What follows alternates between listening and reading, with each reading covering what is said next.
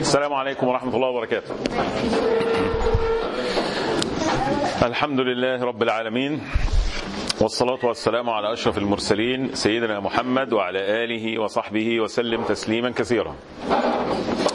هذا هو اللقاء 39 في رحاب سيرة خير البرية صلى الله عليه وآله وسلم، ولقاؤنا الليلة بمشيئة الله تبارك وتعالى تحت عنوان رحلة الطائف. رحلة الطائف. وصلنا إلى السنة 10 من بعثة الرسول صلى الله عليه وسلم. حد يفكرنا كده ايه اهم الاحداث اللي حصلت في هذه السنة؟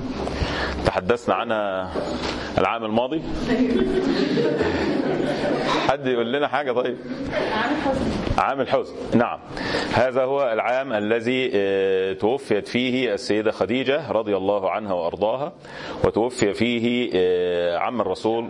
نعم، لا، انتهى الحصار، فك الحصار كان في السنة 10، ووفاة السيدة خديجة رضي الله عنها كان في السنة 10. وفاة أبو طالب عم النبي صلى الله عليه وسلم كان أيضا في السنة 10. يعني جرأة قريش على الرسول صلى الله عليه وآله وسلم كما لم تكن قبل ذلك كان أيضا في السنة 10. خلاصة هذه الأحداث بعد فك الحصار وبعد وفاة السند الداخلي والسند الخارجي وجرأة قريش على الرسول صلى الله عليه وسلم شخصيا وعلى المسلمين من حوله، كل ذلك أدى إلى تجمد الدعوة في مكة. طيب، عندما تتجمد الدعوة في مكان ما، وده درس طبعا متجدد، درس متجدد لأصحاب الرسالات ولأصحاب الدعوات، وأي حد عنده يحمل هم أو يحمل قضية أو يحمل رسالة أو يحمل دعوة. طيب، أعمل إيه لو كل الأبواب اتقفلت؟ أعمل إيه لو كل الطرق مسدودة؟ أعمل إيه لو مفيش حد أصلا عايز يسمعني، ولا حد بيتحملني، ولا حد بيطيق ما أقوله وما إلى ذلك؟ لابد من البحث عن حلول. يعني لا يكفي أن تقول أنا على الحق، والله يعلم والله يشهد أنني بذلت ما في وسعي، وأنني قد تحدثت ودعوت وصابرت، وبقالي 10 سنين في الدعوة، وبقالي 10 سنين بكلم الناس، وبقالي 10 سنين بكلم أهلي، وبقالي 10 سنين بكلم أصحابي، وبقالي 10 سنين الضيوف اللي بيأتوا إلى مكة المكرمة بتحدث معهم. هعمل إيه بقى؟ خلاص، ما فيش حد راضي يقبل، ما فيش حد جديد بيدخل. أخذت بالأسباب وبعت ناس بره مكة اللي هي طبعا الحبشة، ودي حصلت مرتين زي ما انتم عارفين، الهجرة الأولى إلى الحبشة والهجرة الثانية. طب أعمل إيه بقى؟ أعمل إيه؟ في عندك حل من 2 أو حلين أو 3 على حسب أنت باصص للموضوع نظرة شخصية ولا باصص للموضوع نظرة عامة. انت ممكن ان انت تكون مثلا في حياتك عملت ما في وسعك وما نجحتش، ذاكرت واجتهدت وقطعت والديك وبتكلم قرايبك وبتحاول تحل المشاكل وفشلت، وفي النهاية بالمقاييس البشرية بالمقاييس الإنسانية بتاعتنا انت فشلت، خلاص الموضوع وقف. طيب تعمل ايه؟ عندك حل ان انت ممكن تيأس، بس ماليش دعوة بقى، انا هسلم الموضوع. اللي عايز بقى اللي ينام على جنبه ينفع نفسه، ولا اللي ينام على مش عارف ايه يعمل ايه، اللي ينام على ضرسه ينفع نفسه. كل واحد اللي ينام على ضرسه يا ابني، ولا اللي ينام على نفسه، اللي ياكل على ضرسه، اللي ياكل على ضرسه ينفع نفسه. كل واحد بقى اضرب مصلحته. انا خلاص بقى، انا الناس دي وجعت لي دماغي، انا اعمل ايه يا رب؟ طيب خلي بالكم النبي صلى الله عليه وسلم لم ييأس. النبي صلى الله عليه وسلم ما قالش طب اعمل ايه يا رب. ليه؟ لو تذكروا في قصة يونس عليه السلام لما يأس من قومه تماما ماذا فعل؟ حد يعرف؟ سابهم ومشي. ما ده حل آخر. بس هنلاقي ان ربنا سبحانه وتعالى في اوائل السور المكية، عارفين اول سورة نزلت سورة ايه؟ سورة البقرة. سورة البقرة أول سورة نزلت سورة العلق، سورة اقرأ. قيل أن السورة الثانية المدثر، وقيل أنها القلم.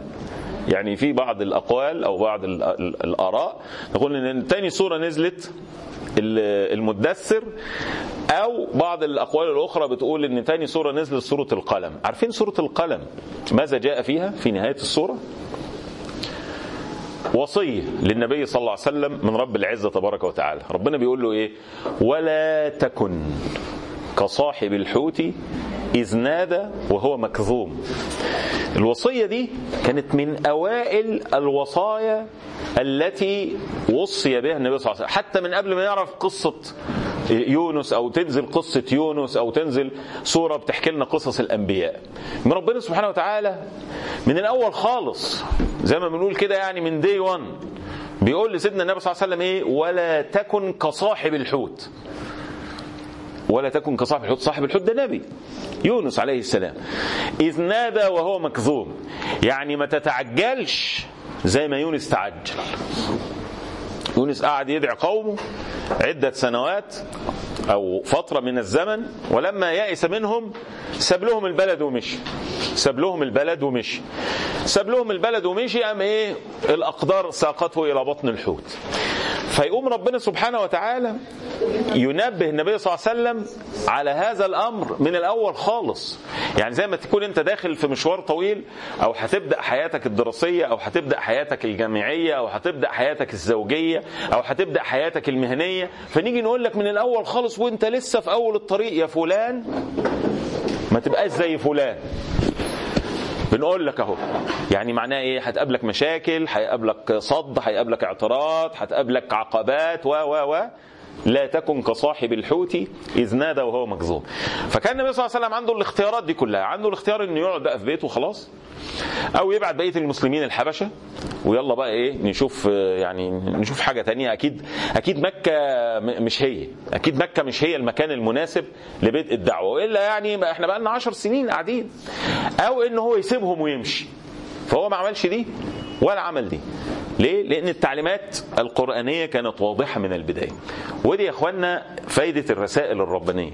الرسائل الربانية في هيئة آيات، في هيئة مواقف، في هيئة كلمات تلقى إليك في وقت ما، لازم تنتفع به. إنما تعرض وتقول لا، ما هو أنا كده مش زي صاحب الحوت، أنا بقالي 10 سنين. أنت ممكن واحد يعني يتفلسف ويقول لا أنا بقالي 10 سنين، أنا كده مش زي صاحب الحوت. ده صاحب الحوت ما شافش زي اللي أنا شفته.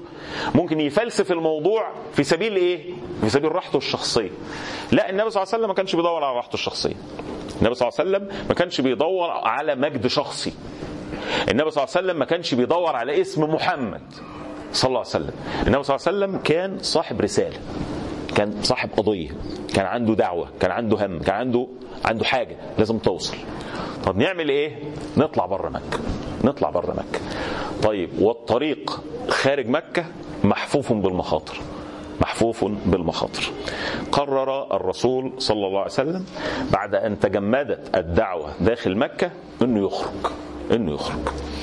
فاختار مدينة الطائف. مدينة الطائف مدينة قديمة كانت معروفة منذ العهد الجاهلي، وسميت بهذا الاسم لأنها كان بها سور يطيف بها من كل جانب، فسميت بالطائف. وارتبط اسمها قديما بسوق عقاز الزائع الصيد، وترتفع عن سطح البحر ب1800 متر. لما تبقى في مدينة أعلى من سطح البحر دي بتبقى إيه بقى؟ بتمتاز بإيه؟ حد يعرف؟ حد مذاكر جغرافيا أو تضاريس أو مدينة فوق سطح البحر ب1800 متر، درجة الحرارة بتبقى قليلة، فدي تنفع إيه؟ لا، مصيف.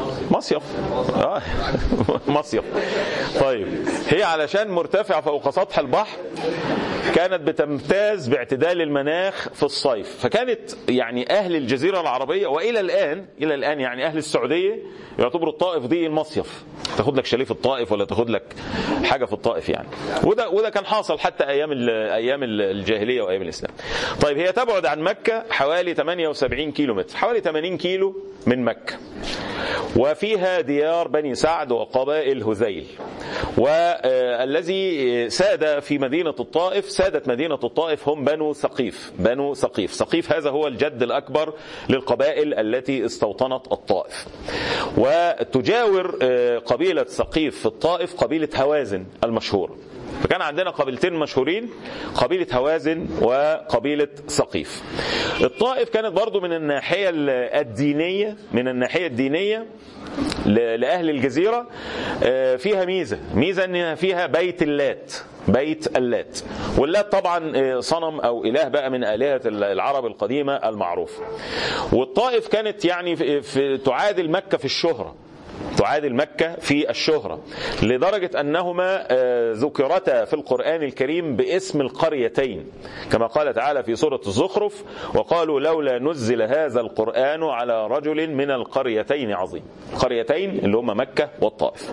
طب ليه بقى النبي صلى الله عليه وسلم اختار الطائف تحديدا، مع أنه عنده يثرب وعنده يعني جدة وعنده مدن كثيرة جدا؟ ليه النبي صلى الله عليه وسلم اختار الطائف؟ الطائف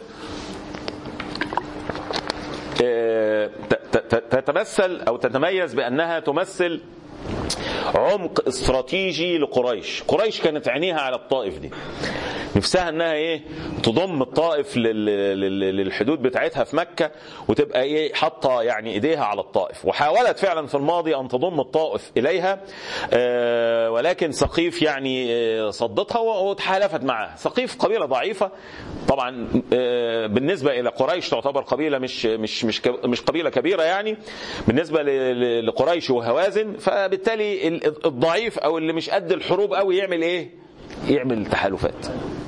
تعال نعمل يعني معاهدات صداقه كده. تعال نعمل حته كامب ديفيد صغيره كده ولا حاجه، ونظبط المسائل مع بعضينا وما حدش يزعل من حد يعني. طيب، وكان كثير من اغنياء مكه يملكون الاملاك في الطائف. زي ما بقول لك عندهم شاليهات بقى، وعندهم يعني منتجعات وريزورتس جامده جدا في الطائف، لان طبعا انت شايف مكه حر موت وجبال وصحراء وخنقه وتراب وبتاع. لا، تروح الطائف بقى 1800 متر فوق سطح البحر، حاجه ترد الروح يعني.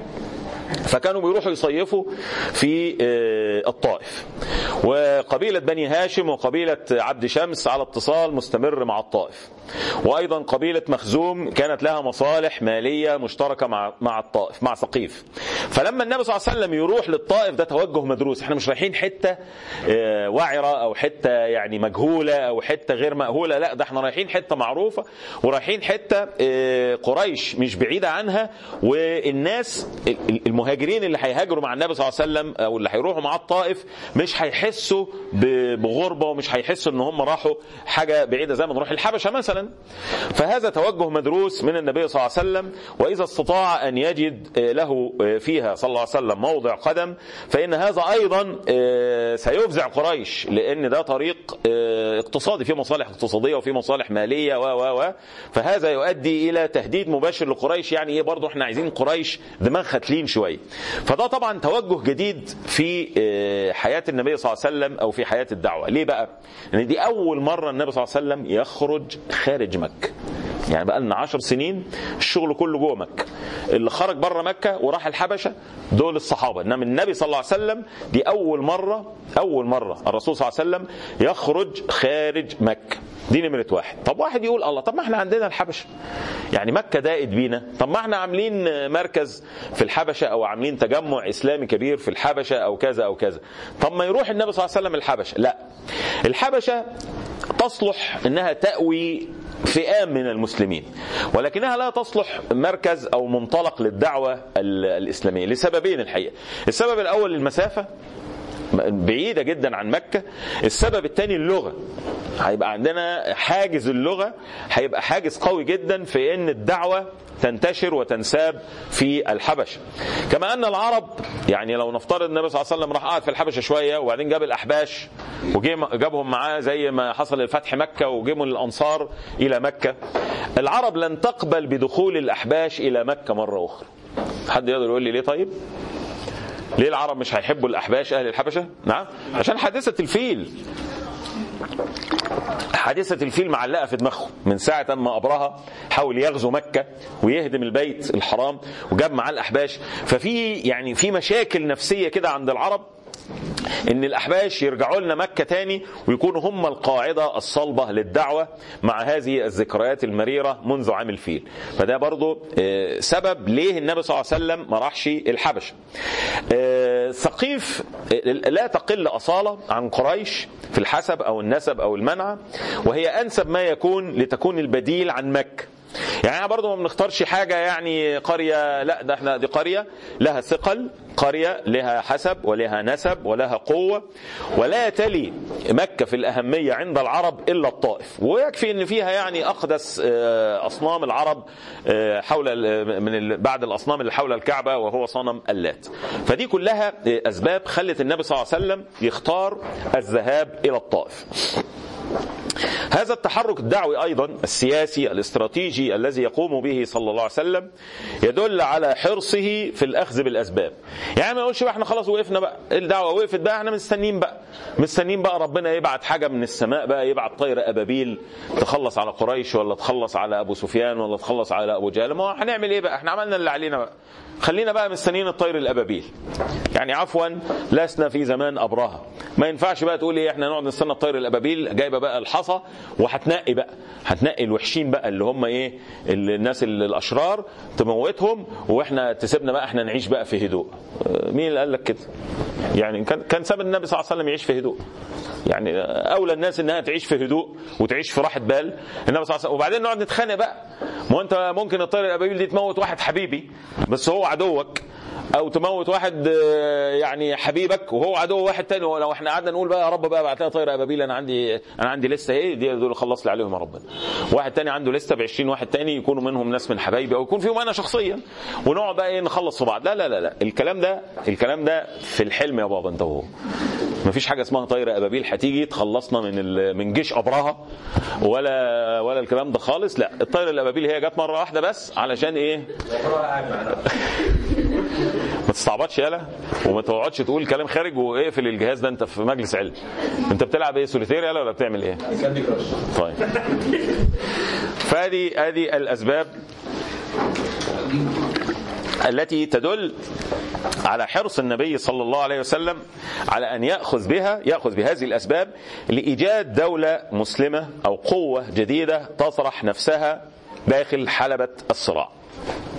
عندما وصل الرسول صلى الله عليه وسلم إلى الطائف اتجه مباشرة إلى سدة الحكم. شوف أكبر راس في الطائف مين ويبدأ بيه. أنا بقى مش هيضيع وقتنا بقى ونروح بقى ناخد واحد هنا ولا واحد هنا وواحد هنا، لأن الناس دي أول لما تسمع الغارة كله هيرجع البيت تاني يقول لك لا والله ولا حاجة يا باشا، احنا الراجل ده ما عرفش قال ايه وبتاع، احنا معاك يا باشا، احنا مع الطائف ومع ثقيف ومع هوازن. احنا ما تقعدش بقى تبدأ بالضعاف وتبدأ بالمساكين، خش على الكبير على طول، خش على الكبير عشان تنجز وتخلص وتجيب من الآخر. والله تبعك خير وبركة، لم يتبعك يبقى خلاص ايه ما تضيعش وقتك يعني. طيب هي كان فين بقى موضع السلطة في الطائف؟ كان بنو مالك والأحلاف هم اللي مسيطرين على السلطة في الطائف، بنو مالك والأحلاف.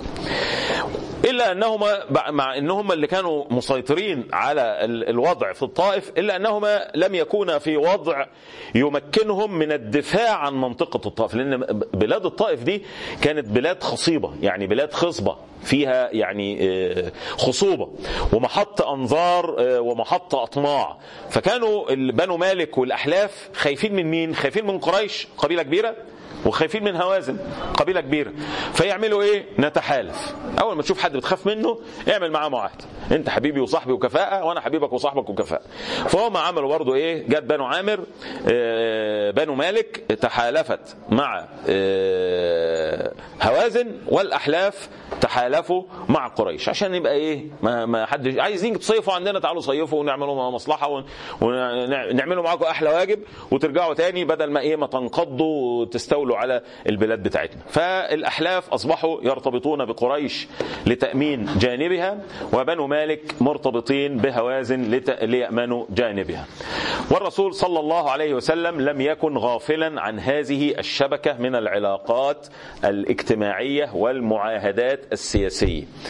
فهو عندما اتجه إلى الطائف، ما أنت برضو لما تيجي تخطط لأنك عايز بتدور على متنفس لدعوتك، ما تروحش بقى يعني تقول نجرب. ما ينفعش تقول نجرب، لازم الأول تستطلع، ولازم تشوف الدنيا دي مترتبة ازاي، ومين اللي بيأمر وينهي، ومين صاحب الكلمة المسموعة، ومين اللي هياخد قرار ومين اللي مش هياخد قرار، ومين اللي ممكن نقعد معاهم شوية وبعدين يطردونا من البلد أو يطردونا من القاعة أو لازم تظبط الدنيا، يظبط الدنيا. فالنبي صلى الله عليه وسلم عندما اتجه إلى هناك هو يعلم أنه لا توجد سلطة مركزية في البلاد، وإنما يقتسم السلطة فيها بطنان من بطون العرب، بنو مالك والأحلاف، فإن استطاع أن يستميل إليه أي منهما فسوف يكون لذلك أثر كبير في موازين القوى بالبلاد. طيب أنت بقى لو من مكان النبي صلى الله عليه وسلم تعمل إيه؟ عندك 2 كبار، 2 زعماء، واحد متحالف مع قريش، واحد متحالف مع هوازن، تروح تكلم مين فيهم؟ ليه؟ لا، هتروح تعمل مع بتاع هوازن، انت كده بتزود العداوه مع قريش. افرض قابل نفترض ان القبيله بنو مالك اللي هي متحالفه مع هوازن قبلت اجاره النبي صلى الله عليه وسلم، قالوا له تعالى هاجر، وانت كده احلاف قريش بقى قريش هتطق منك اكتر. لا، النبي صلى الله عليه وسلم يا اخوانا مش رايح علشان يغيظ قريش، او مش رايح عشان نروح بقى احنا رحنا بقى هو قعدنا بقى في هوازن وهنكتكم وهنطلع. لا، مش هيطلع حاجه خالص. احنا رايحين، احنا عايزين قريش تنضم، وعايزين قريش تدخل في دين الله تبارك وتعالى. فالقضيه مش قضيه ان انا زعلان من قريش فهروح اتحالف مع حد عدو لقريش. لا، ده احنا عايزين القضيه كلها الدعوة. القضية عند النبي صلى الله عليه وسلم مش قضية ان محمد تحالف مع مين، قضية الدعوة. يمكن لها ازاي؟ يمكن لها ان انا اروح اتكلم مع القبيلة اللي متحالفة مع هوازن، ولا اتكلم مع القبيلة اللي متحالفة مع قريش. انا عايز مصلحة الدعوة. لو عايز مصلحة محمد الشخصية، لا، اروح طبعا وروح شوف عدو قريش مين وروح اتكلم معاه. لكن الرسول صلى الله عليه وسلم لم يكن ينظر الى نصر شخصي او الى مجد شخصي، انما كان عايز انتصار الدعوة. وده يا اخوانا الفرق بين السياسي وبين الداعية. السياسي بيدور على مجد شخصي وبيدور على نصر شخصي. الداعية عايز نصر للدعوة. مش بقى هو بقى فين، او هو اللي حصل، او اسمه بيتقال او اسمه ما بيتقالش. ما حساباته غير حسابات الرجل السياسي. حسابات الرجل السياسي بقى حسابات موائمات. احنا نروح مع دول عشان نبقى دول نبقى اقوى من دول، ولما نيجي نهاجم على قريش نهجم ونخلص لا لا لا، دي حسابات سياسة عشان المجد الشخصي. انما حسابات الدعوة بتاعت الداعية، مصلحة الدعوة فين؟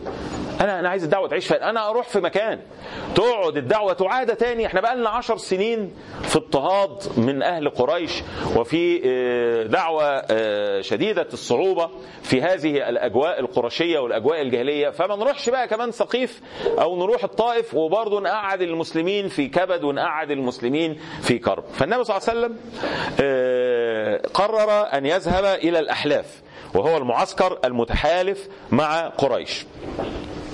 فمين الأحلاف دول؟ الأحلاف دول يمثلهم بني عمرو ابن عمير، بنو عمرو ابن عمير، وهؤلاء يرتبطون بقريش. فذهب إليهم الرسول صلى الله عليه وسلم في شهر شوال من سنة 10 من البعث. خرج النبي صلى الله عليه وسلم، خد بالك بقى هتبدأ الرحلة.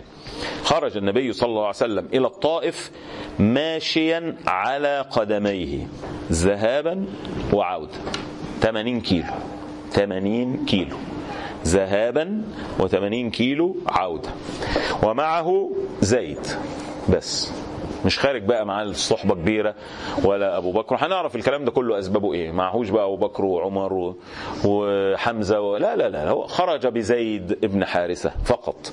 وزيد ده كان ساعتها إيه يا جماعة؟ قبل الغاء التبني كان إيه زيد؟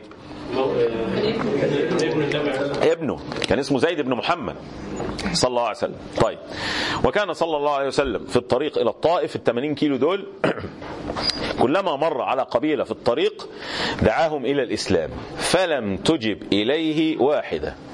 محدش قبل الدعوة طول السكة لغاية الطائف لم تقبل أي قبيلة الدعوة إلى الإسلام. فلما انتهى الرسول صلى الله عليه وسلم إلى الطائف عمد إلى سادة ثقيف وأشرافهم، وكانوا 3 إخوات، عبد يا ليل ومسعود وحبيب، بنو عمرو ابن عمير ابن عوف ابن عقدة ابن غيرة ابن عوف ابن ثقيف. دول هم اللي كان يعني ايه الأحلاف، اللي هم سادة الأحلاف المتحالفين مع قريش. 3 إخوات، عبد يا ليل ومسعود وحبيب. واحد منهم كان متجوز امرأة من قريش من بني جمح، فجلس إليهم رسول الله صلى الله عليه وسلم، جاب ال3 وقعد مع ال3، مش هنقعد بقى ايه، قعد مع ال3 النبي صلى الله عليه وسلم، ودعاهم إلى الله وكلمهم بما جاءهم به من الإسلام ومن نصرته على الإسلام والقيام معه على من خالفه من قومه. خذ بالك بقى، أول مرة النبي صلى الله عليه وسلم يطلب نصرة من حد. دي جديدة. 10 سنين اللي فاتوا النبي صلى الله عليه وسلم لم يطلب نصرة من أحد، بل كان القبائل لما كانت بتيجي موسم الحج في مكة، معلش عشان عندنا لابتوب لازم يقعد على كرسي، وشنطة رامي على كرسي، وغيارات رامي على كرسي، لأول مرة في هذه المرحلة الجديدة نجد عنصر طلب النصر. أمال قبل كده كان إيه؟ كان النبي صلى الله عليه وسلم بيدعو القبائل، يقابلهم في مواسم العرب، يقابلهم في مواسم الحج، يدعوهم إلى الإسلام وما إلى ذلك. وكانت الدعوة محصورة في أن النبي صلى الله عليه وسلم بيدعو إلى الإسلام. إنما أول مرة النبي صلى الله عليه وسلم يطلب الحماية والنصر. طب ليه بقى أول مرة يطلب الحماية والنصرة؟ لأنها كانت موجودة، وما طلبهاش قبل كده. ليه في ال10 سنين اللي فاتوا دول؟ أبو طالب كان هو اللي بيتكفل بالقضية دي. أبو طالب كان هو اللي عامل الحماية والنصر، هو اللي عامل الساتر اللي ما حدش يجي ناحية ابن أخي. وأبو طالب طبعا من سادة العرب ومن أشراف العرب، وكلمته مسموع. فما كانش النبي صلى الله عليه وسلم بيطلب الحماية، بل كانت الحماية هي التي تسعى إلى النبي صلى الله عليه وسلم، متمثلة في عمه أبي طالب. وكانت الحماية بتأتي النبي صلى الله عليه وسلم بناء على عرض المشركين، وليس بناء على طلب من الرسول صلى الله عليه وسلم. خلي بالك، دي حتة مهمة جدا. أبو طالب هو الذي قاد هذه المرحلة، إنما بعد وفاة أبو طالب خلاص بقى المرحلة دي خلصت دلوقتي. فخلاص ساتر الحماية البشرية ده مش موجود، ساتر النصرة ده مش موجود. فالدعوة عندما تسد يا بابا، أنا الصف الأول ده يعني،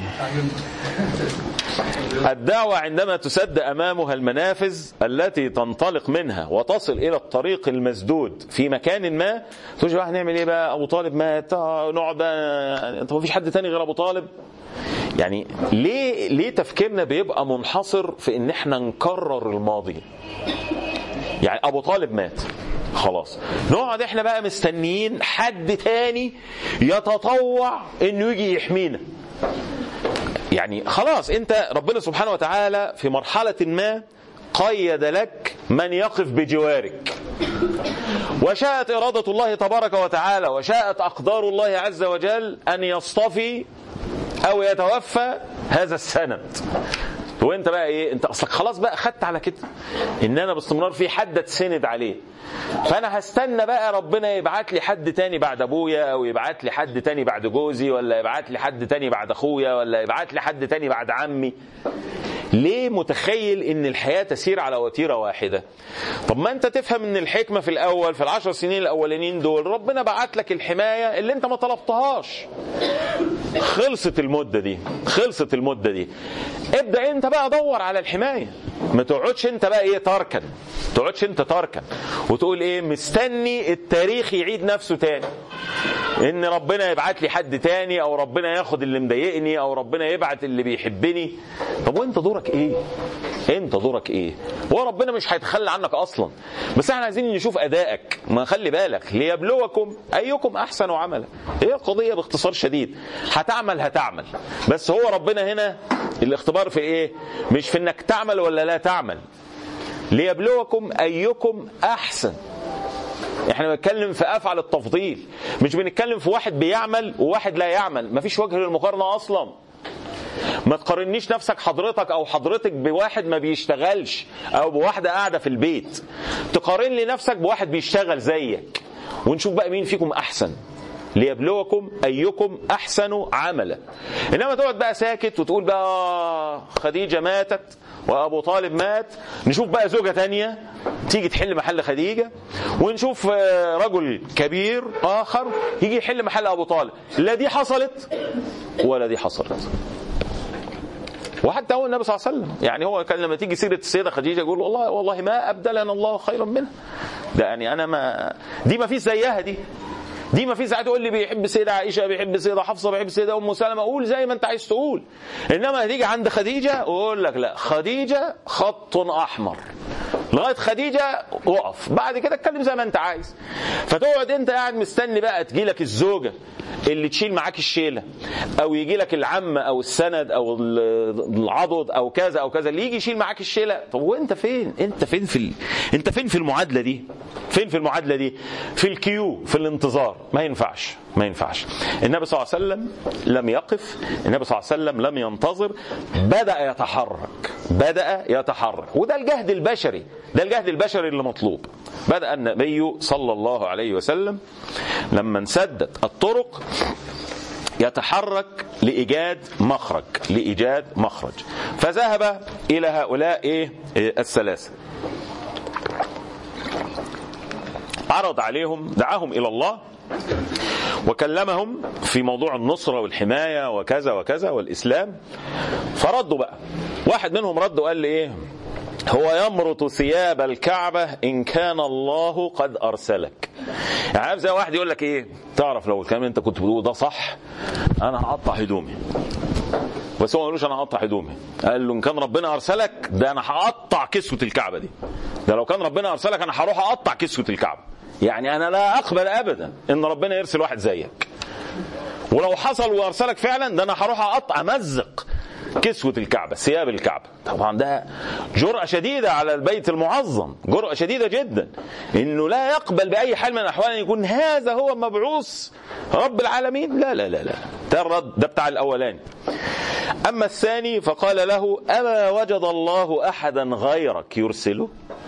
خلاص يعني الرجالة خلصوا، ربنا ما لقاش غيرك يبعته يعني للناس.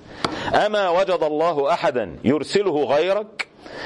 أما الثالث فيعني كان حكيم شوي، قال والله لا أكلمك أبدا. أنت راجل خطير، لا أكلمك أبدا. لئن كنت رسولا من الله كما تقول لأنت أعظم خطرا من أن أرد عليك الكلام. أنت لو رسول أنا هرد عليك أقول لك إيه؟ لا ده أنت رسول يا عم، أنا مش قدك. ولئن كنت تكذب على الله ما ينبغي لي أن أكلمك.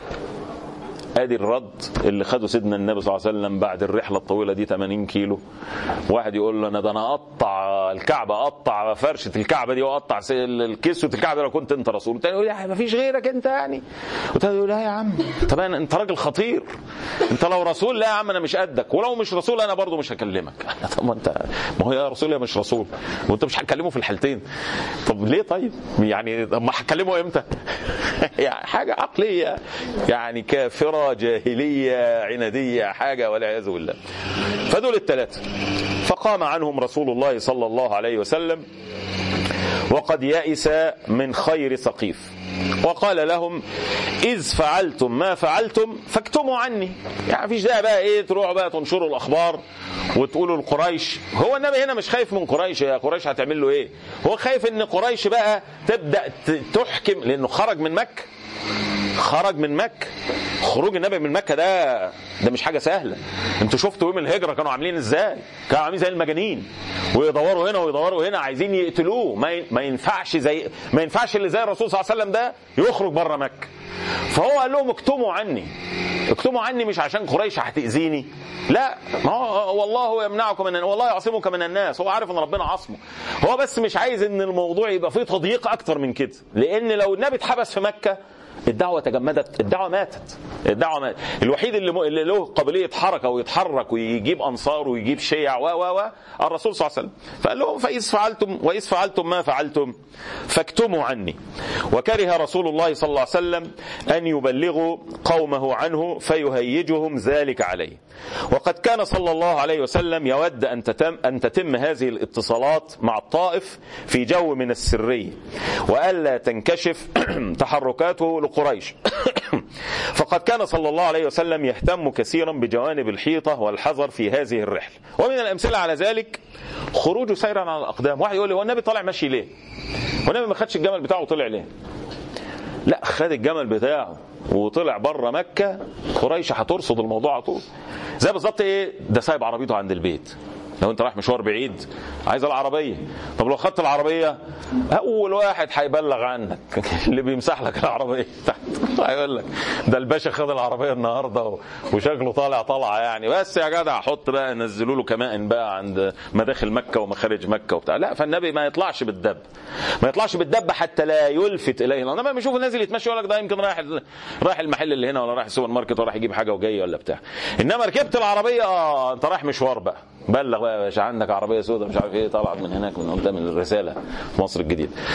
لا، النبي صلى الله عليه وسلم تيجي ماشي يا باشا بعد كده، ها تيجي ماشي، طلع ماشي سيرا على الاقدام. يعني هو سيرا على الاقدام دي انا مش رايح مثلا من ميدان الحجاز رايح ميدان صنت فطيم، ده رايح 80 كيلو سيرا على الاقدام، بس علشان الايه، الحيطه والحذر والسريه. تاني حاجه، اختار الرسول صلى الله عليه وسلم زيدا ليرافقه في رحلته. طب هو زيد يعني ما فيش اي وجه ريبه، لان زيد ابن محمد يعني مولاه.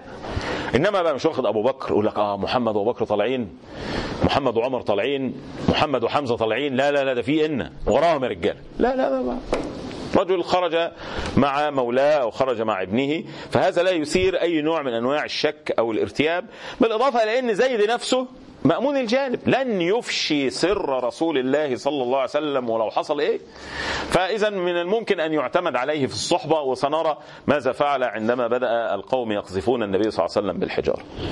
طيب، عندما رد زعماء الطائف هذا الرد القبيح، كل واحد فيهم رد قبيح جدا مشوب بالاستهزاء والسخرية، تحمله الرسول صلى الله عليه وسلم ولم يغضب ولم يستثار ولم يأخذ الأمر على محمل شخصي. احنا شفنا من قريش بقى لنا 10 سنين، يعني ده يجي ايه ده جنب قريش ده ولا حاجة.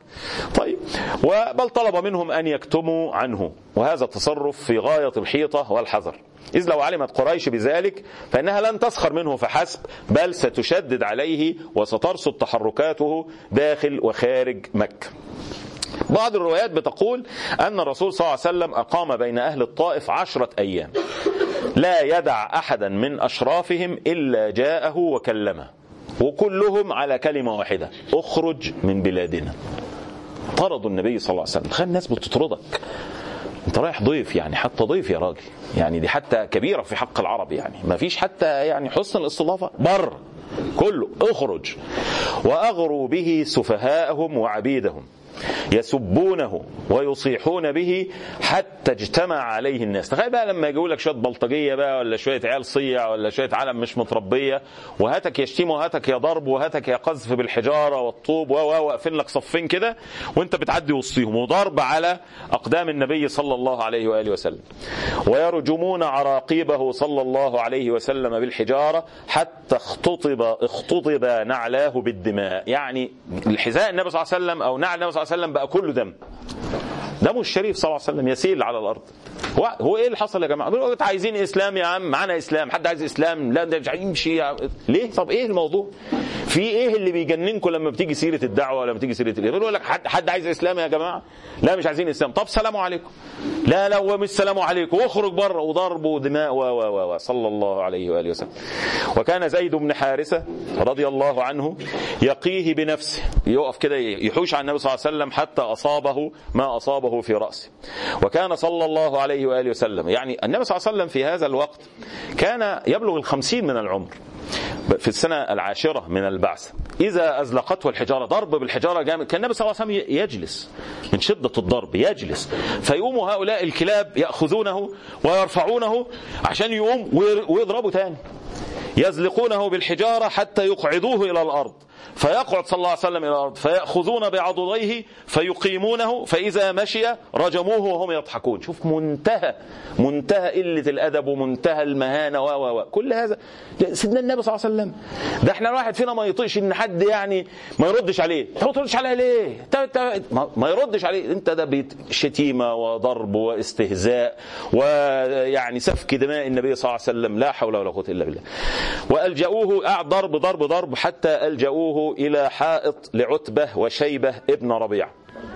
حائط يعني بستان، جنينة يعني. احنا قلنا ان أهل مكة كانوا شاريين بقى شاليهات وشاريين حاجات بجناين في الطائف، فجم في حتة كده الجنينة دي أو الحائط ده أو الحديقة دي بتاعة عتبة وشيبة ابن ربيعة، وهم كانوا عتبة وشيبة جوه البيت ده. فلما يعني من كتر الضرب هو زيد جم يتحاموا في السور بتاع الحديقة دي.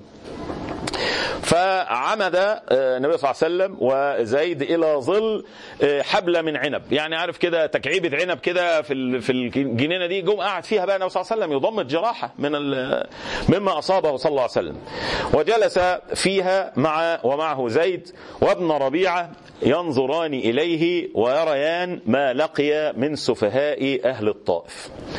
طيب، ولما جلس الرسول صلى الله عليه وسلم واطمأن تحت ظل هذه الشجرة، طيب انت تخيل بقى، يعني حط نفسك بقى في موقف يعني زي ده، تحط موقف ان انت رحت مشوار، انا اسف يعني رحت مشوار تهزقت فيه راجع صفر اليدين. مش هقول لك بقى رجعت خدت عربيتك بقى وراجع، مش حتى مفيش عربيتك، ده هتمشي على رجليك 80 كيلو كمان، وهتروح لناس ألعن من الناس اللي انت كنت عندهم. هتعمل ايه بقى؟ انت مش بقى ناعي هم اللي حصل لك في المشوار ده، انت ناعي هم اللي قاعدين مستنيينك في البيت. يا عم عملت ايه؟ رحت يا سيدي الطائف وخلصت هناك، عملوا لك حاجه؟ مش هتقعد تسمع بقى كلام يسد نفسك عن الحياه، خارج من عند ناس اصلا يعني والعياذ بالله، وهتروح لناس. هتعمل ايه بقى؟ اقعد بقى شويه كده استريح تحت التكعيبه وضمت جراحك ونظف الدماء، وهتعمل ايه؟ ما يقولوا لي هتعملوا ايه؟ ماشي، هتجي لك فرصه تولع فيهم، ده شوف النبي صلى الله عليه وسلم. يا اخوانا يعني نتعلم بقى نتعلم السنه. توجه الى الله بهذا الدعاء المعروف، وهذا الدعاء الذي يفيض إيمانا ويقينا. بعض العلماء ضعف هذا الدعاء وبعضهم صححه، وهو يعني إن صح أو ضعف فهو يعني كلام جميل من الممكن أن تدعو به. اللهم إليك أشكو ضعف قوتي وقلة حيلتي وهواني على الناس. وتخيل هو بقى في الحتة دي ضعف قوتي وقلة حيلتي وهواني على الناس.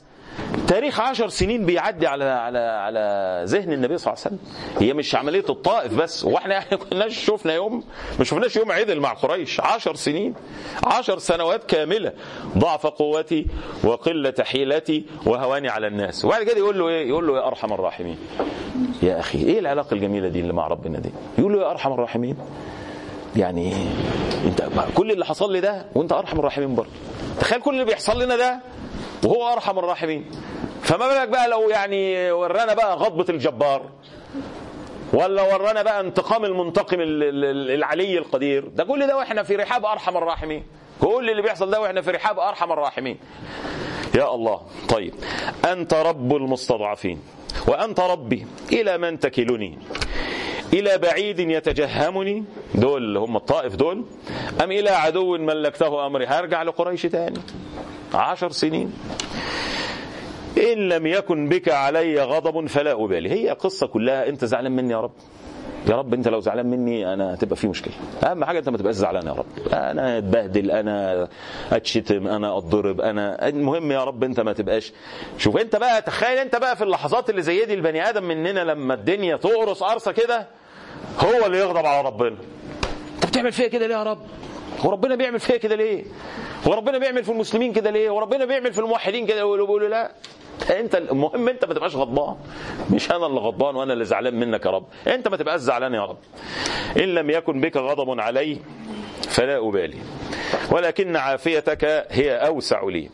أعوذ من نور وجهك الذي أشرقت له الظلمات وصلح عليه أمر الدنيا والآخرة من أن تنزل بي غضبك أو يحل علي سخطك، لك العتبى حتى ترضى، ولا حول ولا قوة إلا بالله.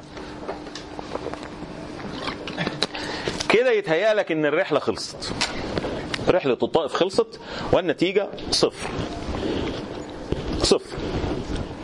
ما عرفناش نجيب اي حد في السكة، ولما رحنا هناك ما عرفناش نجيب اي حد، قعدنا وسطيهم 10 ايام لم يستجب احد، عدنا مرة اخرى الى مكة المكرمة. فانت هنا يتهيالك ان المحصلة صفر، لا، هي المحصلة بالنسبة لك انت صفر. انت كنت حابب بقى ترجع لك ب10-15 ألف واحد من الطائف مثلا او هوازن او القصة عندك. لا لا لا، هي خد بالك بقى، خد بالك، الامور مش بمقاييسك بقى خالص، ولا حساباتك دي تركنها على جنب سعادتك وتشوف الترتيب الالهي بقى. بس اهم حاجة تعرف تقرأ كويس، تعرف تقرأ الترتيب الالهي كويس. تعال شوف اول حاجة حصلت ونختم بيها علشان هي ما نطولش على البنات.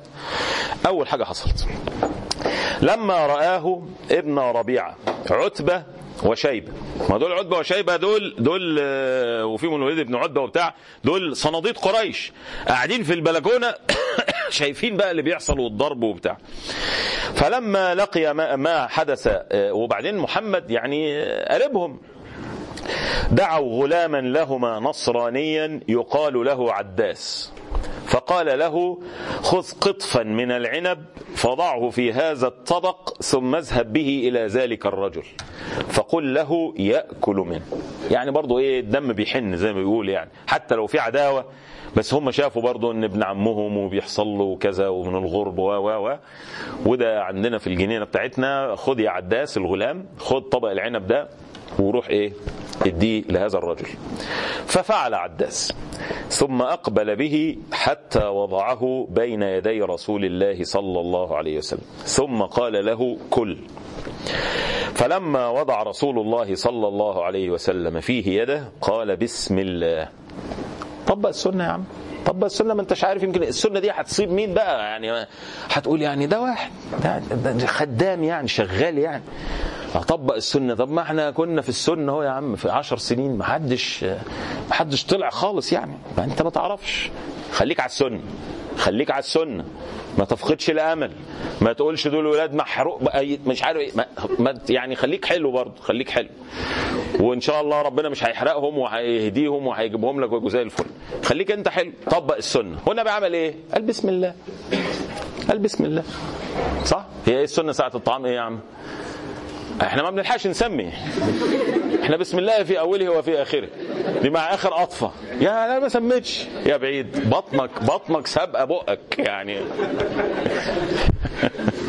احنا لو طولنا نفتح فتحه وننزل على طول الاكل في البطن ما نلحقش على ما بيصل من الجوف الى طب سمي يا عم فلان، بلاش اقول اسماء بقى، انا عارف طبعا. بص الصفين الاولين دول ما فيش حد بيسمي، دول بسم الله ما شاء الله بيخشوا باليمين على طول.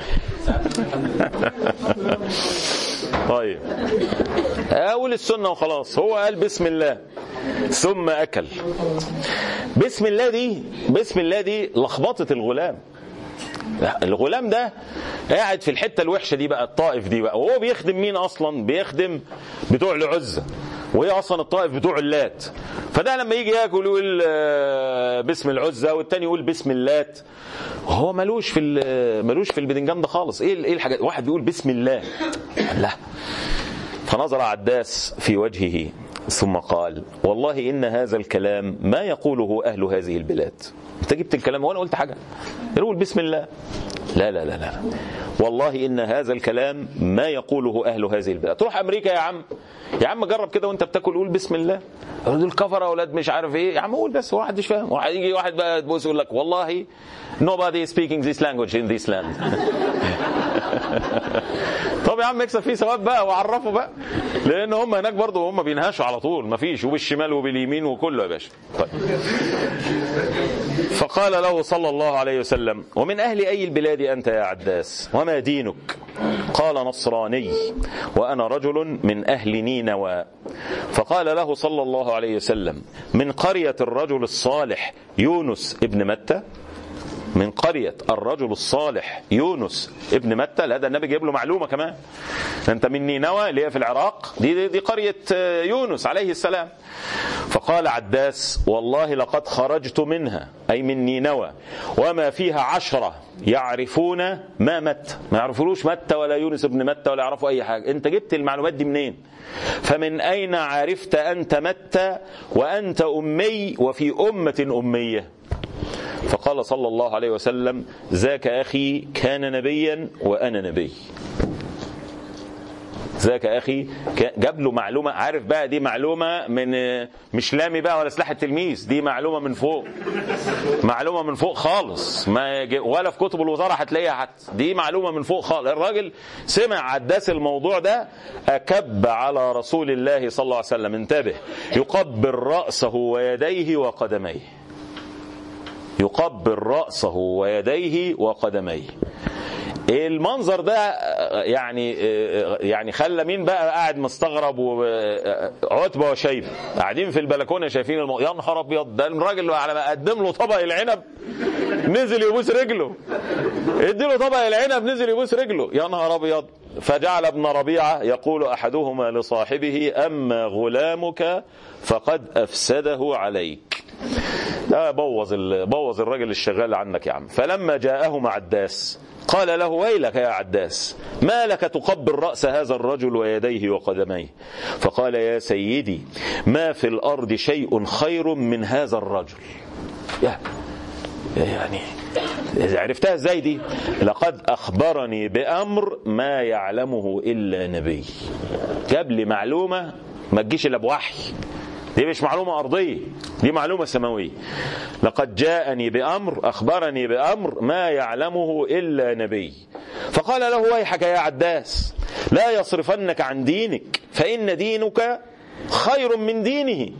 دينك يا عم أحسن من دين الراجل ده. دين النصرانية دول ناس غلابة قاعدين في الصوامع والبتاع، ما لهمش لا في السياسة ولا لهم في قلب نظام الحكم، ما لهمش في الحاجة خالص، قاعدين غلابة في الصوامع. إنما ده محمد بقى جاي هيسحب الكرسي مننا. لا لا لا، دينك خير من ديني. فلا، عداس بعد كده بقى لما جت غزوة بدر بعدها ب5 سنين، بعد الموقف ده ب5 سنين، لما أراد عتبة وشيبة الخروج إلى بدر، أمر عداس بالخروج معهما. ما تيجي يا عداس احنا رايحين كذا وكذا.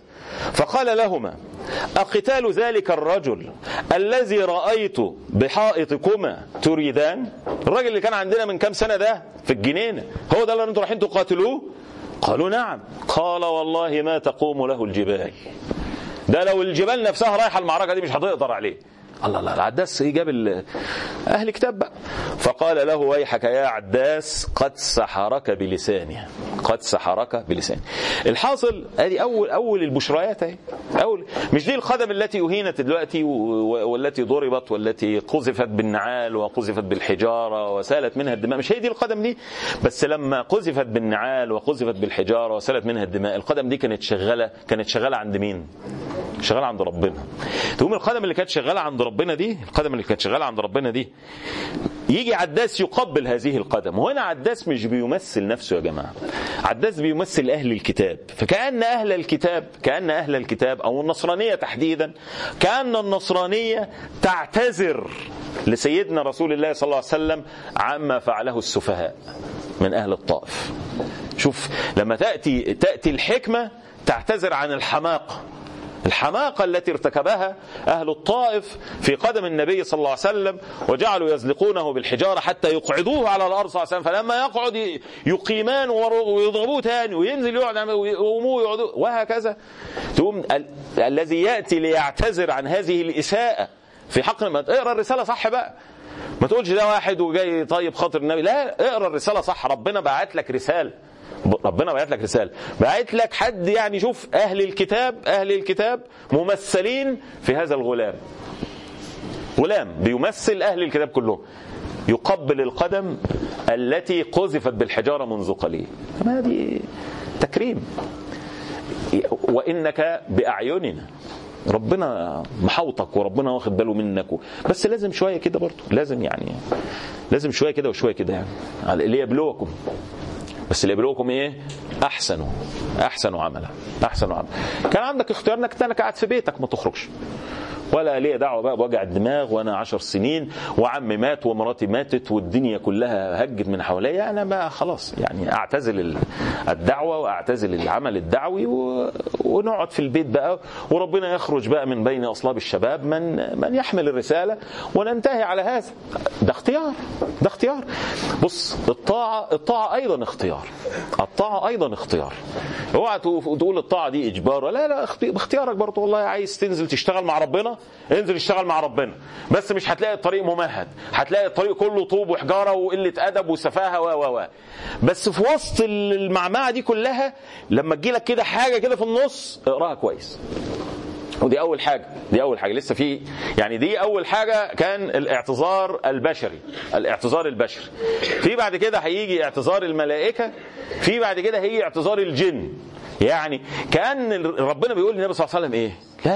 لا ده انت زعلك ده عندنا غالي قوي، ده البشريه هتعتذر لك والملائكه هتعتذر لك والجن هيعتذروا لك. انت بقى شويه السفهاء دول لا قيمه لهم. انت عايز دول؟ لا، سيبك من دول كله خالص. ده الملأ الاعلى كله شغال اهو، الملأ الاعلى كله مسخر وبيتحرك لنصرة النبي صلى الله عليه وسلم. فاوعى تقول ان رحلة الطائف دي النتيجة 0. لا، ده النتيجة 10، النتيجة 20، النتيجة 100، النتيجة زي ما انت عايز تقولها.